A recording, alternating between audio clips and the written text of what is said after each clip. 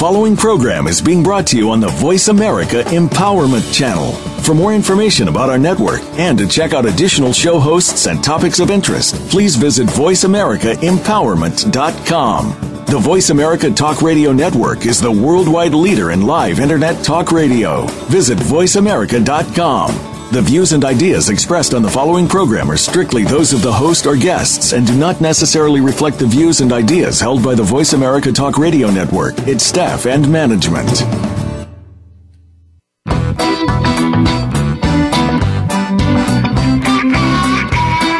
Your brain might just help you learn something in more ways than one.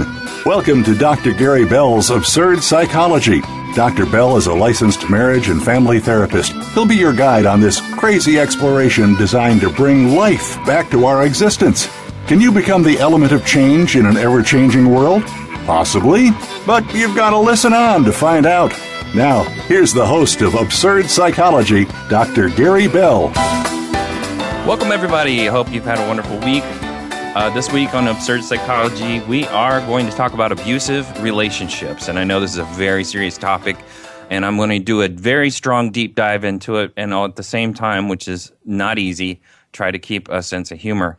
The subtitle of this is "You Can Cut Off His Balls, but it won't shut his mouth." So, absurd psychology. Let's just get some facts on absurd psychology. The average person tells 4 lies per day, or 1,460 a year, a total of 87,600 by the age of 60. Can you imagine? That is really hard to maintain. 87,600 lies to maintain by the time you're 60. And the 2 most common lies are, "I'm fine," and "I love you." That's a very strange observation, but it is a fact. Spending money on others yields more happiness than spending money on yourself. And I think we all see that, and I'm sure the retailers love the idea of people spending during the holiday season. And that proves itself out that people go crazy when they think they're buying things for other people that they will enjoy. Even if they don't enjoy it, they still think they enjoy it. Now, as is spending money on experiences rather than things. So if you spend money on experiences, you're likely to spend more money there than you are on an actual object.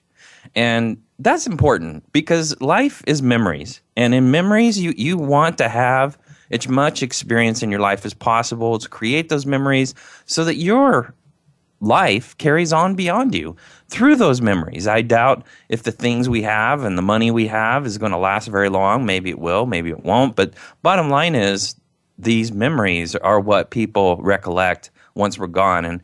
And if we make our life about making memories, we're going to have a significant life. Now, here's a strange one. Romantic love is biochemically indistinguishable from having a severe obsessive-compulsive disorder. Indistinguishable. Yikes. I actually personally understand that because I have obsessive compulsive features. If you take my vacuum away, I'm going to be really upset.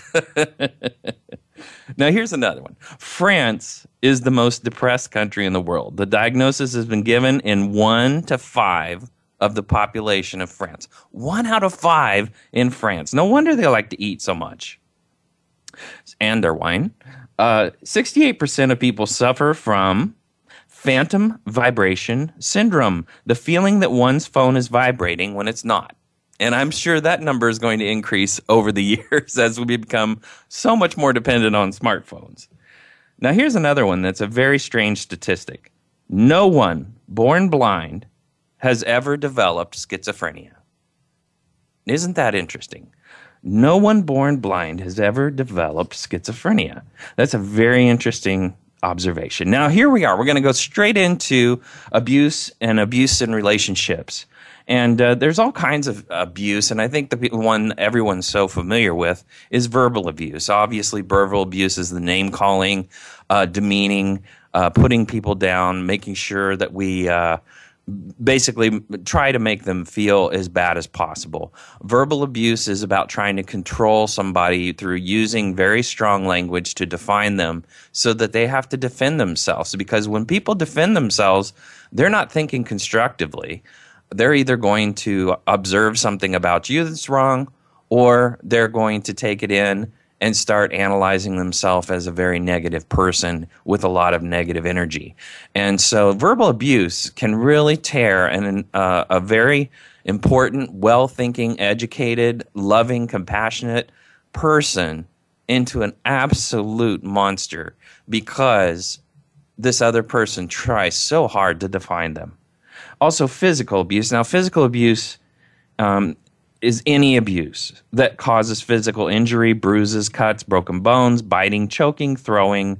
Physical abuse is the most easily recognizable form of abuse.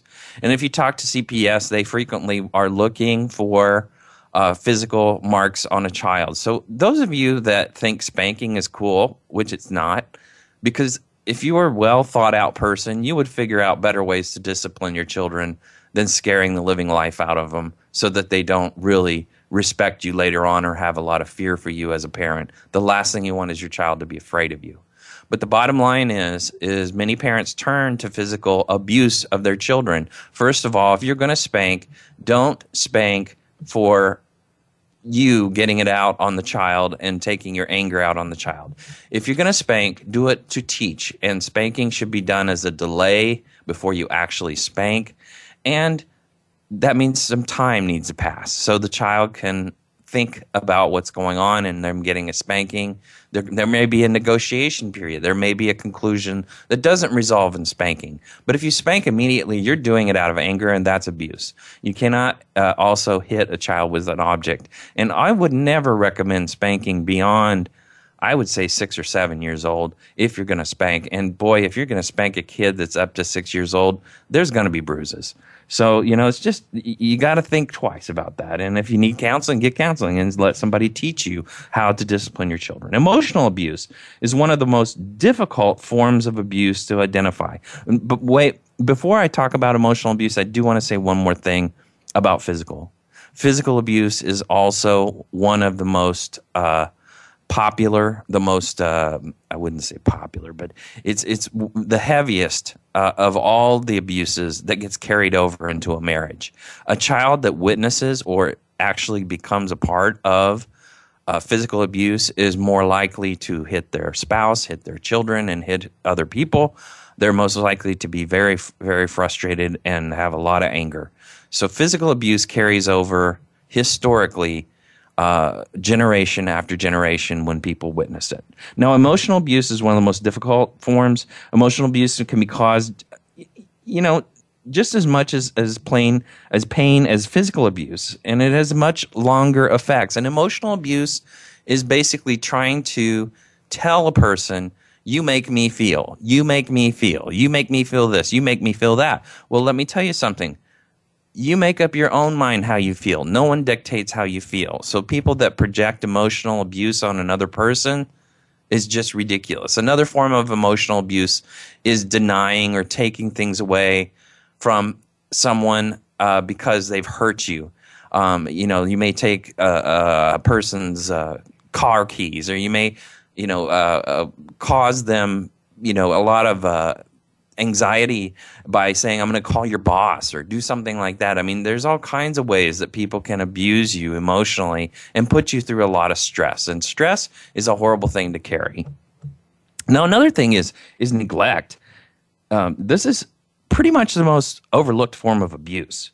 Neglect occurs when basic life necessities are not met, such as those related to housing, clothing, food, hygiene, a place to sleep, and emotional support. When people don't get those things, food, clothing, hygiene, they basically are called failure to thrive. And those kind of people will pass that on generationally after generation. If you look at the Great Depression, it took many, many, many, many years. It still exists that people hoard. And that is simply because they've learned it from their family. And that was developed pretty much throughout the centuries. But in the Great Depression, people were forced to hoard, and therefore they continue to do that to this day. Now, self-abuse. As the name implies, self-abuse is when an individual inflicts pain or suffering to their own person, to themselves. This is usually the result of an underlying condition and is not usually included when people talk about someone who is abusive. So it's not even identified as someone who is abusive, but there are people who self-defeat, who actually hurt themselves, who actually cause pain to themselves to get attention. And that is because they need that attention, they yearn for it, and they are dying to get someone to love them and share that. Now, here's some characteristics of abusers, and we'll go through this fairly quickly because there's a lot of them. And they, first of all, abuse where it is safe and away from a place like work. They keep track of what you are doing all the time. They criticize you for little things, constantly accusing of being unfaithful. They prevent or discourage. And once again, not all of these are going to define a certain abuser you know. These are symptoms that vary amongst different people. They prevent or discourage you from seeing friends or family or going to work or school. They get angry when drinking alcohol or using drugs, and usually they're abusers. They all love to control the money. They love to humiliate. They love to destroy property, especially things you care about. They threaten to hurt you or the children or pets, or do cause hurt by hitting, punching, slapping, kicking, and biting. This is something these kind of folks do. They use threats to use a weapon against you sometimes. They force you to have sex against your will. They blame you for his or her violent outbursts. They're excessively jealous at the beginning of a relationship. Abusers may claim that jealousy is a sign of their love, but jealousy has nothing to do with love. Faith has everything to do with love. Having faith in your partner, that is the result of trust. That is the bridge to trust. They love to isolate people, the victim. They may try to cut you off from your social supports, accuse people who act as your support system as troublemakers. They have a poor self-image and are very, very insecure. You wouldn't think so by the way they act. They think they're God's gift to humanity. But the truth is, they are very insecure little people. And likely when we talk about memories, they're not going to carry a lot of great memories ahead in their life. These are very small people. They love to blame other people for their own problems. They love to blame others for their own feelings, and they're very manipulative. You know, abusive people will often say, "You make me mad. You're hurting me by not doing what I ask. I can't help being angry." Yes, they can. They can. They have to take responsibility. And that it was something we're going to talk about later. They're cruel to animals. They're cruel to children. They have a fascination with weapons. They may think it's okay to solve conflicts with violence. And they often make lots of threats. They often use verbal threats, such as, "I'll slap your mouth off, I'll kill you, I'll break your neck." Abusers may try to excuse this behavior by saying, "Everybody talks like that. That's bullshit. Everybody doesn't talk like that. Abusers talk like that." And if you hear somebody saying that, "I'll slap your mouth off, I'll kill you," that should tell you that they have the propensity to actually be an abuser. They may hold rigid, stereotypical views of men and women. This person lives in a black and white world. You're either all good or you're all evil. There is no in between. And now, if you understand the 50 Shades of Grey, there's gray in life. Life is gray. Now, I'm not condoning the book, but it is kind of an interesting book when we went into the sex segment that I did a while back. So, anyway, they may see women as inferior. They love to label people. They love to label cultures. They love to label people as stupid. They love to label someone as, unable to be a whole person if they're not in a relationship. These people feel empty if they don't have someone to control. They act out instead of expressing themselves verbally. They're quick to become involved in relationships. Many battered women dated or knew their abuser for less than 6 months before they're engaged or they live together. Isn't that amazing? They also may use playful force during sex, and that's how they excuse it. It's playful. Or they may want to act out sexual fantasies in which the victim is helpless. You got to watch out for these creepos. They may say things that are intentionally cruel or hurtful in order to degrade, humiliate, or run down a person's accomplishments, they tend to be moody and unpredictable. They may be nice one minute. It's like a bipolar. They're nice one minute, and then the next thing you know, they're blowing up, and you don't even know why. Explosiveness and mood swings are typical of men who beat their partners. And they may have a history of battering. The abuser may admit to hitting others in the past, but will claim the victim asked for it. Of course, they're not responsible. An abuser will beat any woman, man they are with. Situational circumstances do not make a person abusive. Situational circumstances do not make a person abusive. That means that a person may get into a fight, that person may get into something, and it is situational. It's not a life pattern. When we're talking about abusers, we're talking about a life pattern, and that's what they often have seen in their childhood. Many of them have lots of deep and dark secrets that they would never, ever want a person to know. The truth is they live in their ego. They want people to see them a certain way, and the sad part is these abusive people put on a show. So like at work, you think they may be the most wonderful person in the world. They come home and they turn into a raging monster. And this is something you've got to understand is in the human dynamic, that our ego will develop a persona that people will accept under conditions like work, like school, like social functions. You may think they're the most wonderful person in the world, but you get home and have to deal with them. Suddenly they let their guard down and they start blasting, and they blast everybody. And it's sad. And abusers often love a performance and from their children. And this is where children tend to carry these patterns on and move it on into their life and their relationships. So the legacy of abuse, and I should tell you that term is extremely important when you're talking about abuse. The legacy of abuse is passing on the pattern from one generation to the next. One abuser is not just an abuser in this lifetime. They have created victims across hundreds of years in families, hundreds of thousands of years, quite possibly, in families. I mean, we have not been the most socially kind people, except for today, in this day and age. We're kind of forced to be a little bit more polite because we have to show value in who we are because we have so much technology. That doesn't mean our manners are any better. But the bottom line is that a lot of people put on a lot of shows.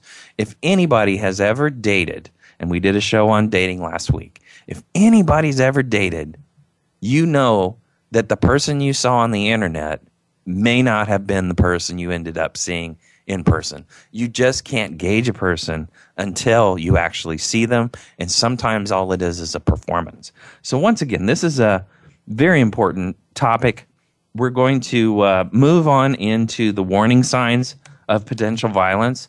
And I will tell you, this is called metacommunication, nonverbal. A lot of this is important for you to understand because when you see these signs, this means that person's just about ready to blow and could be very, very dangerous. If you want to avoid abuse, the best thing you could possibly do is have a strategy. And we'll go into that a little bit later.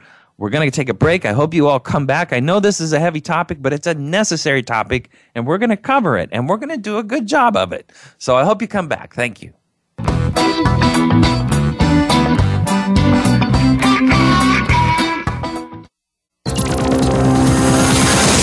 It's your world. Motivate, change, succeed. VoiceAmericaEmpowerment.com. Dr. Gary Bell is a licensed marriage and family therapist in Southern California, but he is here to help you no matter where you are. Visit drgbmft.com. You can schedule an appointment with Dr. Bell, and many major health insurance plans are accepted. Call or text Dr. Bell today at 951-818-7856 or visit drgbmft.com. Dr. Bell could help you take back your life in 4 to 8 carefully constructed sessions. Stop coping and start living in the now. Call 951-818-7856 or visit drgbmft.com today. It's your world. Motivate, change, succeed. VoiceAmericaEmpowerment.com.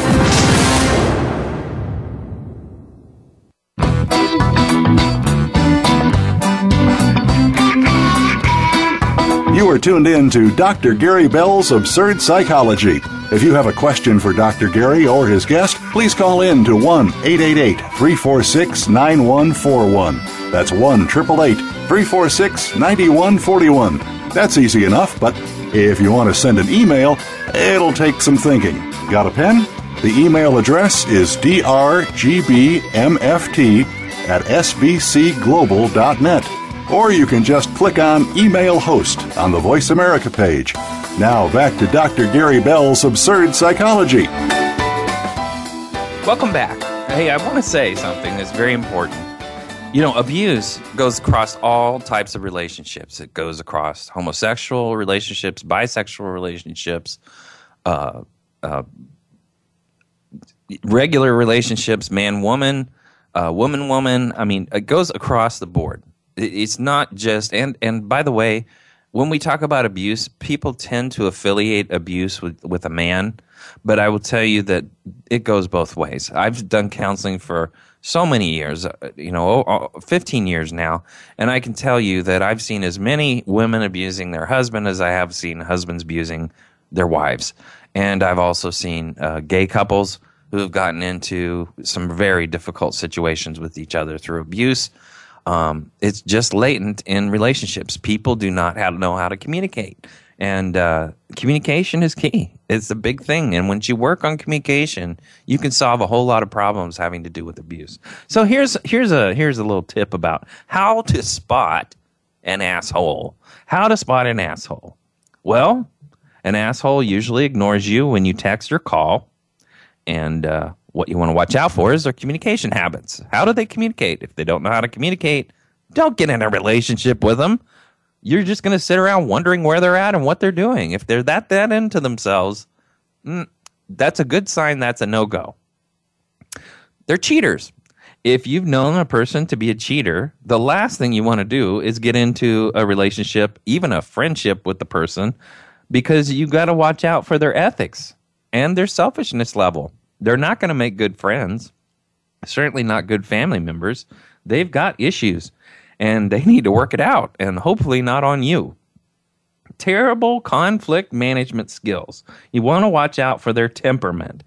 And also, if they have no manners or no sense of romance, that's an asshole.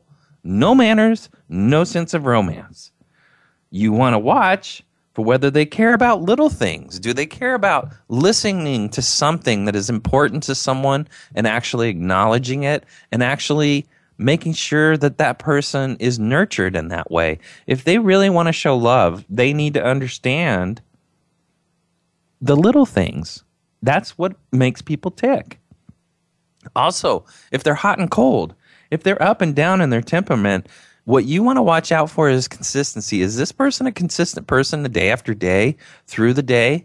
Or are they moody and foul-tempered? Are they up and down? If they're up and down, I'm going to tell you, man, that's a high-maintenance person. Run for the freaking hills. If you can get away from that, you're going to save a lot of stress on your life. Also, if they're lazy, what you want to look at is, first of all, if they make a living, look at how they make a living and see how hard they work. If they don't work hard at their job, I can tell you they are lazy in their life. That is a good sign that that person is not a person to be with. That is an asshole. Life is just a mess for these people. You have to look at how they handle their career. If they've been stuck in the same job over and over for years and years and years, that's a good sign that they're stuck in their life. Also, if they care more about their job than you, if they put their job out there as the most important thing, then you know that person is out of balance. And if they're out of balance, you're not going to fit in the picture. If they've already picked out their passion, which is their job, and they don't fit other people into their life, there's no balance and there's no relationship. That's a high-maintenance individual, and that's an asshole. If they drink alcohol way too much, you want to watch to see if they know how to restrain themselves. Do they know how to stop at 1, stop at 2? Do they know when it's appropriate to drink and when it's not appropriate to drink? Also, these people who are not ready to commit, they just want to hang out, they just want to be friends with benefits, that's an asshole. That is one. And what you want to watch out for is momentum and what their momentum is working towards. And it's usually their own selfish interests. There also is these people who need attention, and that is insecurity. And if they're insecure, they're high maintenance assholes. Also, if they're cheap people are assholes. Watch for their generosity level. That is important. These are ways to gauge if a person is an asshole. If you can figure that out, you can have a much better life. Okay, now, here's warning signs of potential violence. And I was talking to you about these nonverbal signs. Pacing the floor. If the abuser is pacing the floor, there's a good sign the volcano is about to go. Also, clenching and unclenching their fists. That is a sign that they are ready to blow. Somebody's in danger. Clear the air, clear the room. Do not argue with them. Do not accelerate things. Disengage and move to safety. Also, glaring. If their facial expression is that of a person that glares, then you know that something's going to happen. Also, if they keep shouting and yelling, even if you're not, that's a good sign this person is worked up and they're moving themselves towards blowing. These are signs of danger. These aren't just signs of an abuser. They're signs of danger. Bad things happen under these circumstances. Crimes for thousands of years have taken place just because people ignored these conditions. So you want to always be conscious of your own safety needs in all interactions involving an abusive person. Do not meet privately with a violence-prone individual.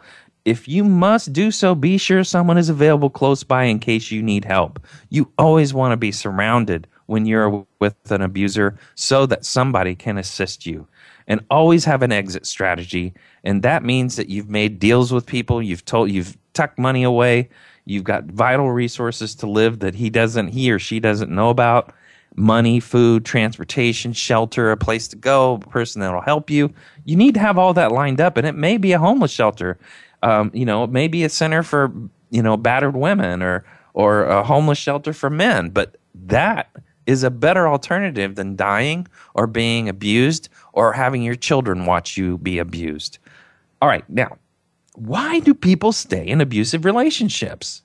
The number one thing that I see in counseling is they have conflicting emotions.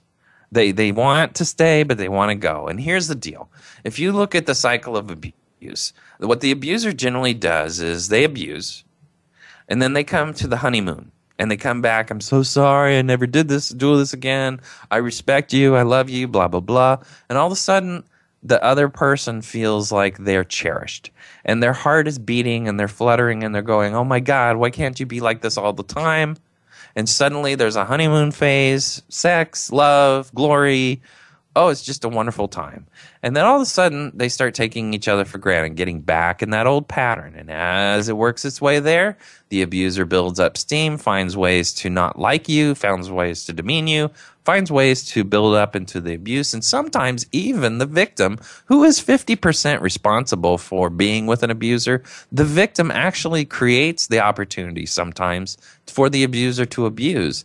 And basically that's so they can get back in that honeymoon phase. If I could get through the abuse, I'll go back into the honeymoon phase and they'll be good again, and maybe it'll last a lifetime. I mean, they buy their own crap. They blow smoke up their own butts. Also, people stay in abusive relationships out of fear. Fear. People may be afraid of what will happen if they decide to leave a relationship. If they've been threatened by their partner, family, friends, they may not feel safe leaving. And so they live in fear. Well, here's the deal. When faith enters, fear leaves. When fear enters, faith leaves. And I'm not talking about religion. I'm talking about having faith. If you're going to live in fear, you're going to drive your car like Granny Grunt. You're never going to leave your house. You're going to make lots of reasons not to make decisions. You're going to live a very suppressed and depressed life. And that is living in fear. Life is a faith-based venture. You make choices. You have faith that they're going to work out. If you set a vacation, you have faith that that's going to be a great vacation. You do everything you can to make it great. Sometimes it doesn't work out. Also, people believe abuse is normal sometimes. Isn't that shocking? They don't know what a healthy relationship looks like because they've been in abuse for so long. And they grow up in an environment where abuse was common. So they may not recognize that their relationship is actually unhealthy. Also, some people fear being outed. They're in let's say, a same-sex relationship, and they've not come out to everyone. Their partner may threaten to reveal the secret.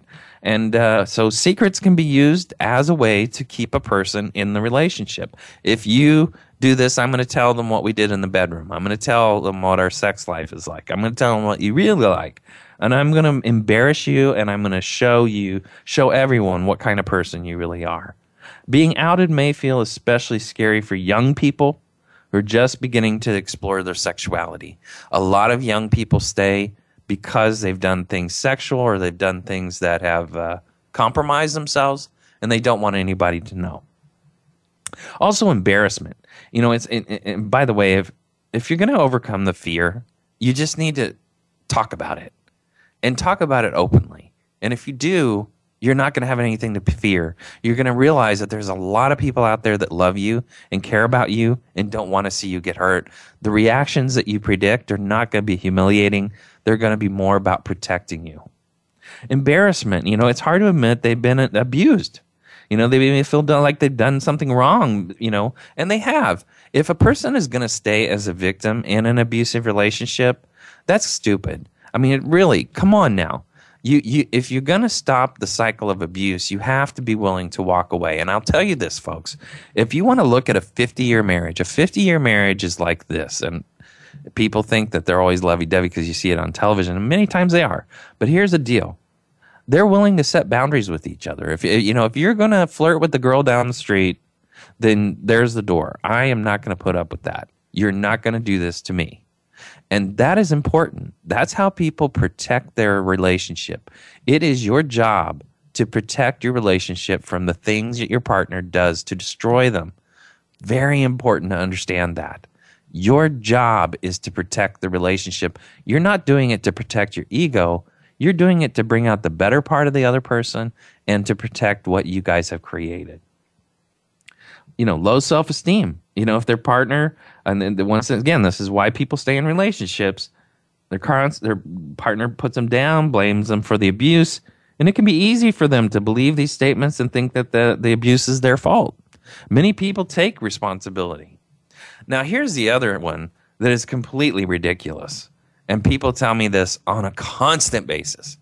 But I love her. But I love him. Well, they keep hoping their abuser is going to change. But if you think about it, if a person you love tells you they'll change, you want to believe them. They may only want the violence to stop, not for the relationship to end. But the deal is, love does not maintain a relationship. Trust maintains a relationship. You can love someone and not trust them. When you trust someone, love follows. So in a relationship, you nurture trust and you will have love. As much love in abundance as you could possibly imagine. Here's another reason people stay. Pressure. Social and peer pressure. If the abuser is a popular person, it can be hard for a person to tell their friends for fear that no one will believe them or that everyone will take the abuser's side. Usually abusers are great performers. Some people can see through them. And that's, people that have a lot of good intuition. But the deal is, many of these people are across all cultural, all economic barriers. This is not in any certain place. Abuse happens across the board. And sometimes the most respected leaders in the world are actually total jerks behind doors. Cultural and religious reasons. Now, this really breaks my heart because a lot of people will stay in a marriage, an abusive relationship, because they've taken vows. And traditional gender roles can make it difficult for young men, young women to admit being sexually active, for young men to admit they've been abused. For a young man to say he's been abused by a woman, that can be extremely humiliating and a reason why someone would actually stay in the relationship. They don't want people to actually see that they were abused by a woman. Also, their culture, religion may influence them to stay rather than end the relationship for fear of having shame on their family. That's so sad. In this day and age, life is so short, and there is forgiveness in this world, in all religions. And I know the breaking up of an abusive relationship is a much healthier path for your children and your life than anything else. And it's so important to find a way through that religious barrier if you're in an abusive relationship. It's teaching so many of the wrong things. Your children will never fit in society as we evolve into a much tamer human race. They're not going to evolve very well if they're going to abuse. And if you're teaching abuse, that is the wrong thing to do if you're going to have children in this world. So the cultural and the religious barrier, you're going to have to work your way through that. Now, there is ways to repair these relationships, but we have to integrate new ways of talking and new ways of communicating with each other. So I'm not saying just get a divorce or break up. What I am saying is let's find a solution and actually do it. Don't fake it. Actually do it. Okay, pregnancy and parenting. You know, I stay in the relationship because of my kids. Well, I got pregnant and I don't have any way to take care of my child. These are reasons that people stay in abusive relationships. And abusive partners, of course, are going to threaten to take children away or babies away. Yes, they're going to do that. They're going to threaten to take the children or take the baby away and fight in court. And that's disgusting.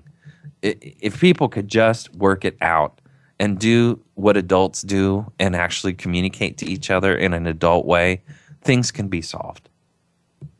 All right. The other reasons is distrust of authority. They got the puppy love phenomenon, distrust of police. Some people don't believe the police are going to help them. Also, you know, language barriers and immigration status. Here in California, I live in Southern California, there's a lot of people from all kinds of cultures that don't speak English, and they don't believe they can communicate in a way that they can protect themselves, and this is important. Also, lack of money, nowhere to go, and if the biggest segment of our society are actually people that have disabilities. People that have disabilities are on a continuous basis are abused very, very often. And it's so sad to say that. And it's so sad to understand it. But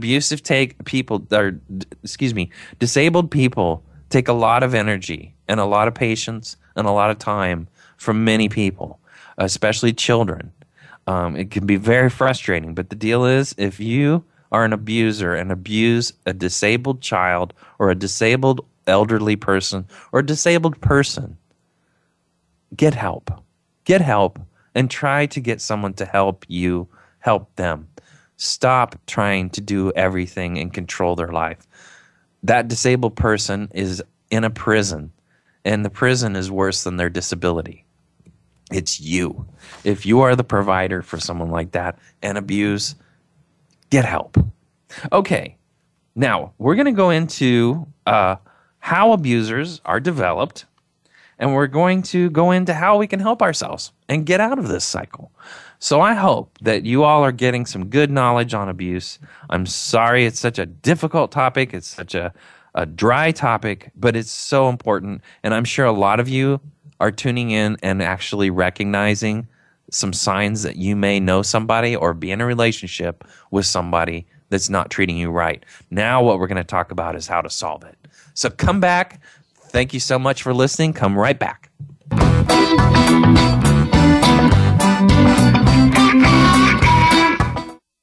Follow us on Twitter for more great ideas at Voice America Empowerment. Do you like what you're hearing on the show today?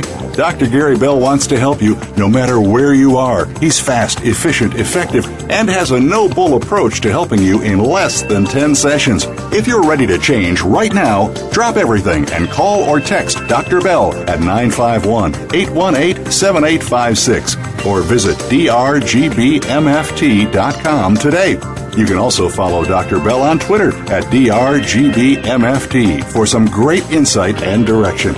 Are you ready? Make that change. Pick up the phone or go to the site 951-818-7856 or drgbmft.com. Remember, drgbmft.com.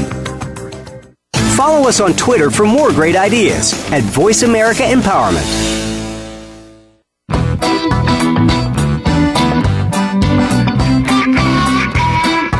You are tuned in to Dr. Gary Bell's Absurd Psychology. If you have a question for Dr. Gary or his guest, please call in to 1-888-346-9141. That's 1-888-346-9141. That's easy enough, but if you want to send an email, it'll take some thinking. Got a pen? The email address is drgbmft@sbcglobal.net. Or you can just click on Email Host on the Voice America page.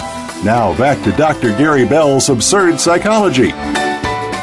Welcome back. Thank you for listening. I just want to say, I do love to take phone calls. I realize that on the internet, a lot of folks are listening to it as a podcast. They're listening to it after it's been performed, after I've done the show. But the deal is, if you're listening live and you have the time or the desire, I would love for you to call in and interact on these issues. It's always interesting. I know when I do live radio, I end up getting hundreds of phone calls of interesting people with this interesting issues, and I love to do that. So here we go. Abusers are usually abused. They are somebody who has had significant family dysfunction of one sort or another, and they're almost always present in the backgrounds of repetitive abusers. The repetitive abusers usually have witnessed abuse of all kinds, and they just take that and they never grow beyond it. They use those coping skills that they saw their adults use, and they use that in their own lives because they don't know any better, and they've never been taught. And, quite frankly, school's not going to teach you that. Life may teach you that, but the deal is you actually have to learn how to not use your child coping skills in adult life. And many times what gets adults in great trouble is the fact that they never learn how to cope with being an adult as an adult. They learn to live as a child in an adult's body. Now, these dysfunctional patterns often do not stop when they grow up. They continue in a modified form as long as the involved parents are still living. That means that as long as they're together and as long as they're working together, and if they never change their coping skills, it's just going to fester and grow and grow and grow. And here's the deal. A lot of people are so silly. They go to their own family to get advice on what to do with their family, their relationship, and they're going to get advice from people that grew up in a system that was broken, and there was abuse. And I'm talking about people that grow up in an abusive family. They're going to get the advice from that perspective, and that's crazy. You don't want to ask your family what to do. You want to ask people that are outside of the problem and don't know you, that can give you a global view of what your issues are, and hopefully it's professional help like a therapist. The vast majority of abusers have either been abused, were unsafe as children, and that's huge. Unsafe as children, meaning mom and dad did not watch me. I fell down. I got in a lot of trouble. I did bad things. I hurt myself, and that's because they were never around. Usually, many of them were not cared for or loved as they needed to feel loved. Their parents didn't take the time to love them and nurture them as the person they are.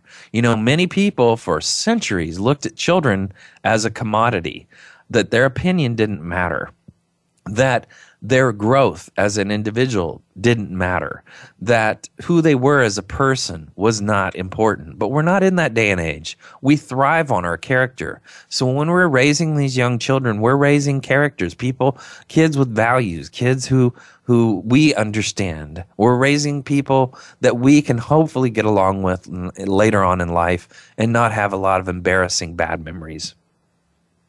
Many abusers have addictions like drugs, alcohol, sex, and they have a lot of secrets. They do not love themselves, and therefore they can't love other people because they don't know how to love themselves. Some have experienced trauma. Some have learned to disrespectfully categorize, like I said earlier, other people. Now, here is how a victim can help themselves. First of all, victims are famous for not taking responsibility. And the deal is, if you're a victim, you have to take responsibility that you are contributing to the growth of this abusive monster that you're living with.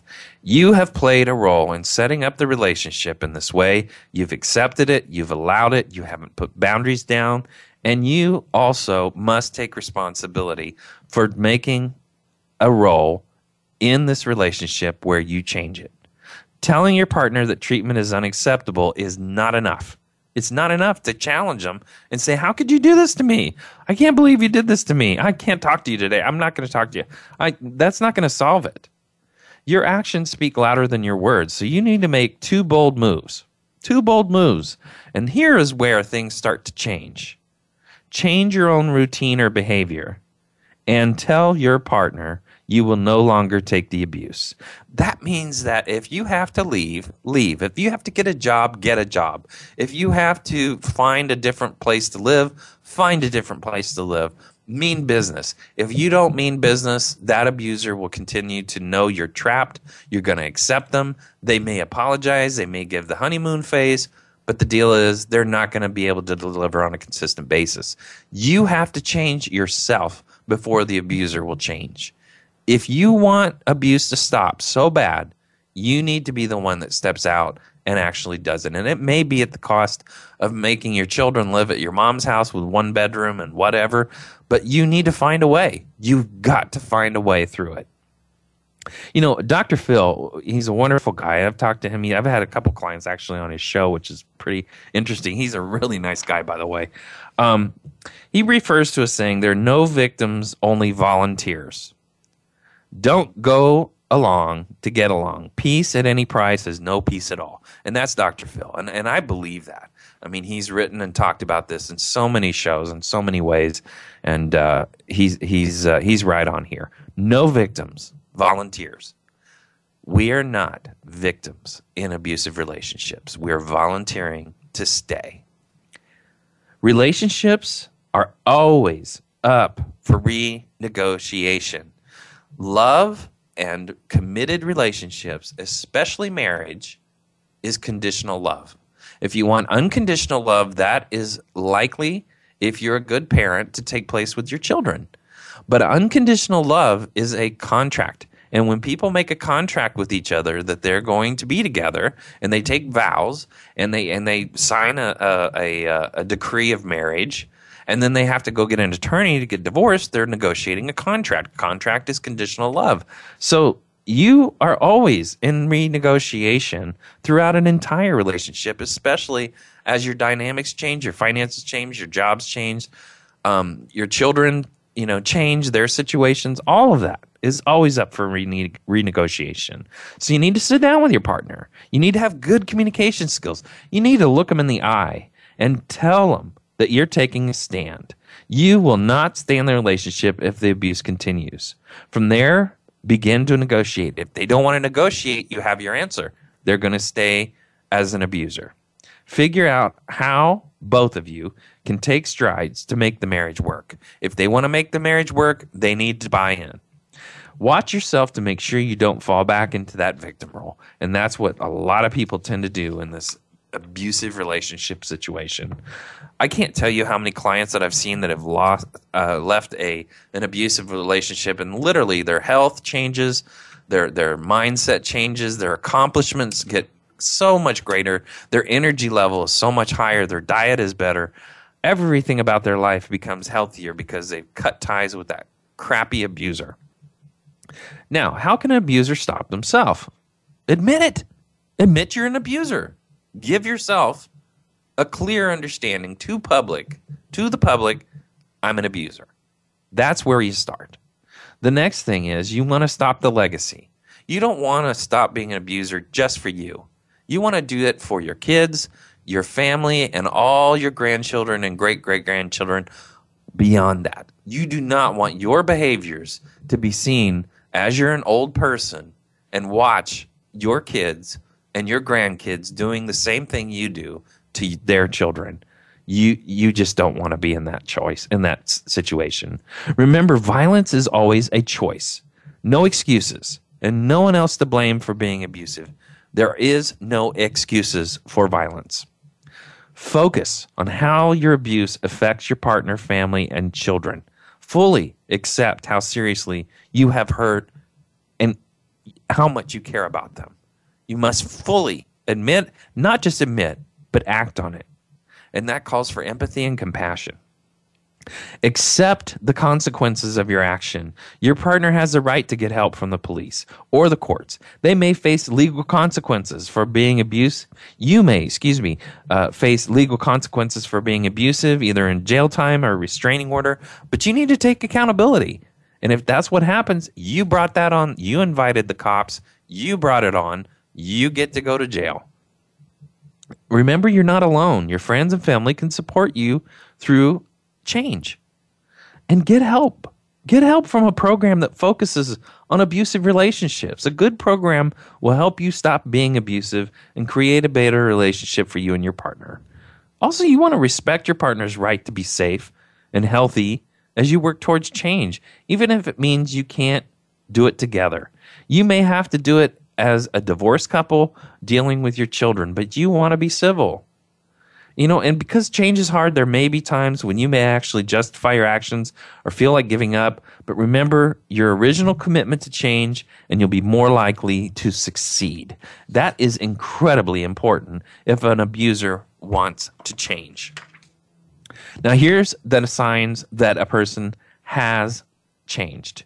Now, they're willing to wait however long it takes for their partner's trust to be rebuilt. They don't pressure to forgive or to reconcile. They just let it be. They let things heal, and they don't force it on their partner or their children. They do not say or do things that threaten or frighten their partner. They listen to and respect their partner's opinion, even if they disagree. This is signs that a person has changed. They also respect no. And they do not get in the way of friends and family being with their partner. They also have to be willing to do counseling and take responsibility for their actions, not blame their partner. And they may be kind and attentive instead of demanding and controlling. These are ways you can tell that a person is changing from an abusive person. Also, when they become frustrated or angry, they don't take it out on the spouse or their children. These are huge signs. And also, they don't have an attitude of entitlement or superiority. And they talk about the tactics they used to use in maintaining control as if it's behind them. They actually communicate to how they used to react and actually acknowledge it. And also, they want to make amends. And that's huge. Now, here's a sign that they haven't changed. They blame the partner or others for their behavior. They use guilt to manipulate. They do not faithfully attend their treatment. They pressure the partner to let them move back or do what they want. They won't admit that they were abusive. They convince others that it is the partner who is either abusive or crazy. They demand to know their partner is where they are and who they're with. And they use the partner's behavior as an excuse to treat them badly. They also continue to use sarcasm, verbal abuse, talk over their partner, and show disrespect and superiority. This means they have not changed. They do not respond well to complaints or criticism, and they undermine their partner's authority as a parent or a partner's credibility as a person. This is huge. Now, they also have a mindset about women and men that has not changed. And it's usually, once again, a black and white view. They criticize their partner for not realizing how much they've changed and how much they've sacrificed. Once again, they make themselves into a victim. This is a sign an abuser has not changed. Now, completion of a batterer's intervention program class by a man or a woman does not mean their victim is safe or that they can stop being abusive. So just because they've finished something that they've committed to show that they're no longer going to be abusive doesn't mean that they've actually changed. People do lots of things, lots of classes, lots of things on paper that don't mean anything at all. And so we want to be very cautious with somebody. We want to look at the number one thing, and that is consistently respectful, thoughtful, compassionate, and empathetic behavior coming from an abuser. If that starts to come through and stays consistent, then what you have is somebody that is changing, and we can all change. Change is life. Change happens on a continuous basis, and that's something that we all want to embrace. So that's our show. Next Friday at 1 p.m. Pacific, 4 p.m. Eastern Time, we're going to do Midlife Crisis. Watch Delusional Fat Elvis live. I still haven't got the subtitle, but that's the subtitle I'm working with. So I want to thank everybody for listening. Love to hear from you. Get your feedback, drgbmft at sbcglobal.net, Twitter at drgbmft. Remember, when you are not dead, you don't remember that you are dead. It is difficult only for others, just like being stupid.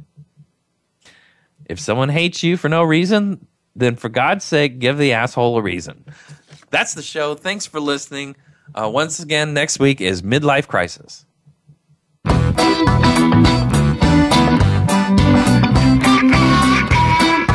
That's our show for this week. Please join Dr. Gary Bell for another edition of Absurd Psychology next Friday at 4 p.m. Eastern Time, 1 p.m. Pacific Time on the Voice America Empowerment Channel. Now, go impress your friends and family with what you've learned today and have them tune in next week so they can be almost as smart as you.